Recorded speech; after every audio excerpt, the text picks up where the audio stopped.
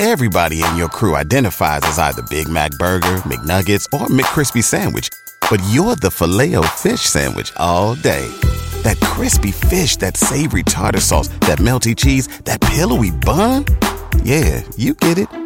Every time. And if you love the Filet-O-Fish, right now you can catch two of the classics you love for just $6. Limited time only. Price and participation may vary. Cannot be combined with any other offer. Single item at regular price. Ba-da-ba-ba-ba. Every team, every topic, everywhere. This is Believe. Welcome in Ryan Odom to Life on the Bubble. He's no longer on the bubble. He was on the bubble for about a week when he was underground and nowhere to be found. But he's left the bubble. He has surfaced, and he's about to get on an airplane to go to VCU. So, Ryan boy, first, what's the last week been like? Oh, it's been crazy. It's been crazy for sure. I mean, obviously, this time of year, can be so exciting, for guys like myself, but it also can be heartbreaking, and I've been through that too. Where all of a sudden you're looking for work, in this business. And so, I think what gets talked about a lot of times are situations where guys are moving up and they're getting these cool jobs and opportunities and obviously big responsibilities. But then you also have, some of our brothers in this profession that, are going the other way. They're trying to find themselves and figure out what's next. And so a lot of time I say this time of year sucks, to be honest.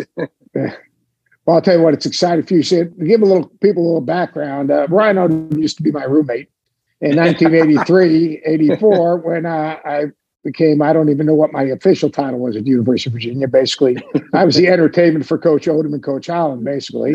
Your dad, you took us to the Final Four. I mean, you were the exactly the conduit, the four-leaf clover that got it done.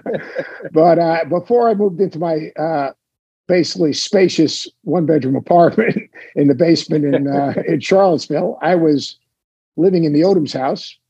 Graciously, Len and Dave let me live there, and Ryan was my roommate.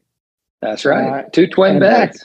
Two twin beds. And back in the day, Ryan Odom could imitate every single free throw of every player that played at Virginia. I had Tom Sheehy down, like to the T. Like She-Bop, I could do in a second. The others, I couldn't get Miller in, Jimmy Miller, but, Tim Mullen, because I wasn't a lefty, but I definitely had Sheehy down. But that was a great year. But you're going back to Virginia. What was the biggest thing in terms of your decision to, go back closer to home, closer to mom and dad? You've done an amazing job at Utah State, and I know those people really appreciate that. But how hard was the decision? Because you're leaving a group of players you really connected with, and also a really good situation. Yeah, no question. I mean, Utah State is an amazing school. Great leadership here. The basketball tradition that exists here is very similar in a lot of ways to VCU in regards to the brotherhood that exists, within the team. It's all about the players and the coaches that have come before you. And that particular team, everybody's all in on whatever year that is. And then it's about planting seeds for the future. And at Utah State, I couldn't be more proud to have been their coach. Even though it's a short 2 years, I feel like I've been here for a long, long time, with these guys, because we are really tight.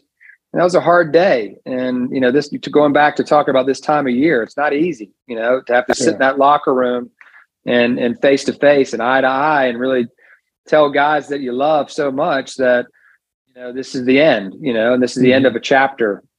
And then all of a sudden, 30 minutes later, you walk out of there and you're on a Zoom with the next team, and they're feeling, that way as well, because their coach, just left, and they're so tight with Coach Rhodes and his staff, and they did such a good job. And so it's not easy. The transition's not easy, for any of us. And so it's hard to navigate. The transfer portal certainly is tough.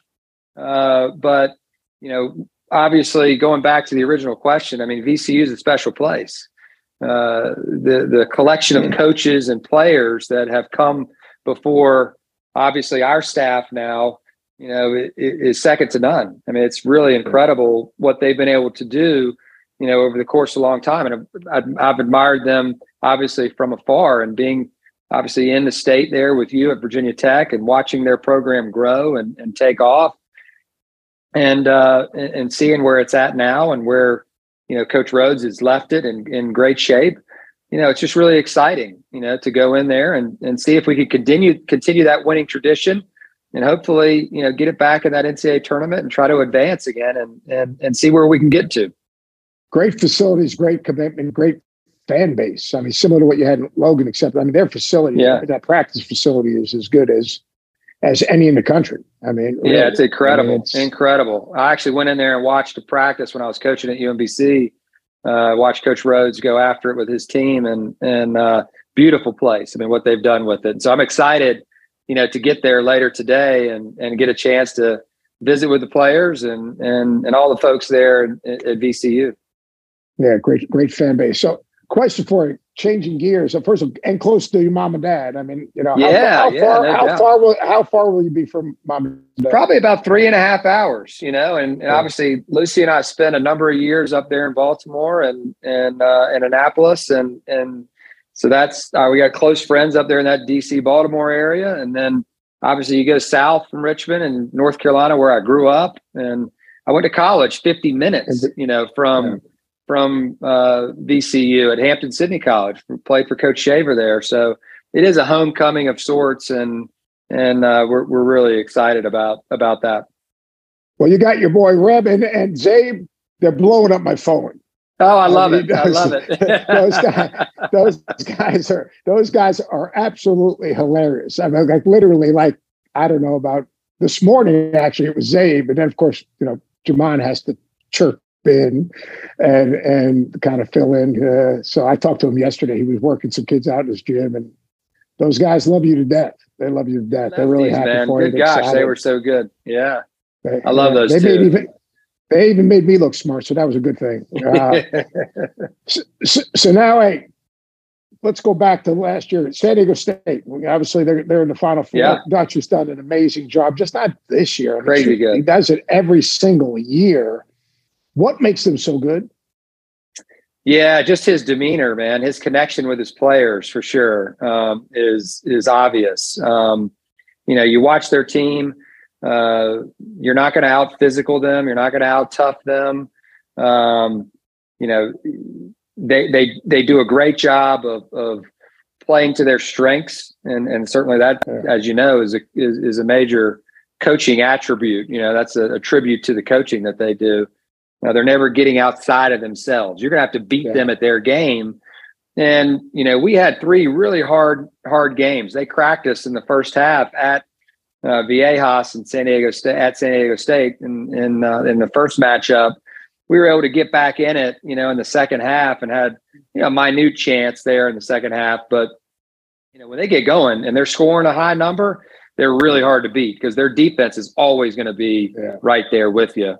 And then, the second 2 games, we were right there to win both. But, again, they came out on top, in that championship game, and they just get you to play at their pace. If you're a fast-paced team, it's hard to get them to get going at your pace because they just grind you out, and they figure out ways to switch you and make you take longer to score, and they crush you on the glass, and you end up fouling them, and then that slows the game down.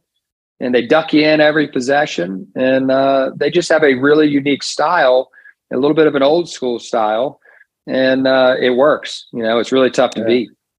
They're playing a team that plays fast too. At FAU, the more I've spent all morning watching them, anyone can push that thing. I mean, they got 4 dudes, if they get a rebound, boom, it's up, and you got to figure out how to match up. Can San Diego State go small? Because I almost think at some point in the game, you got to go small against FAU to just, they got so many floor gamers that can make a play.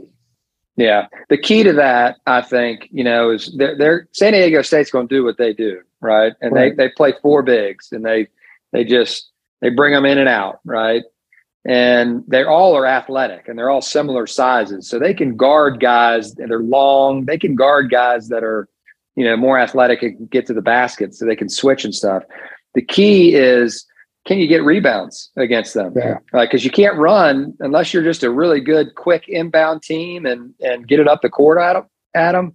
You have to be able to get first-time rebounds against them in order to be able to get out and run. And there will be some opportunities. We had stretches in games against them where that happened, but they're just so good at crashing the glass, and it really slows your offense down. Yeah. Well, hey, congratulations. I don't want to take too much of your time. Have a safe travel from Logan to Richmond. To Richmond. All right. Be safe. Take care. Have a See safe. you. Congrats, Thanks. man. All righty. Bye-bye. Thanks.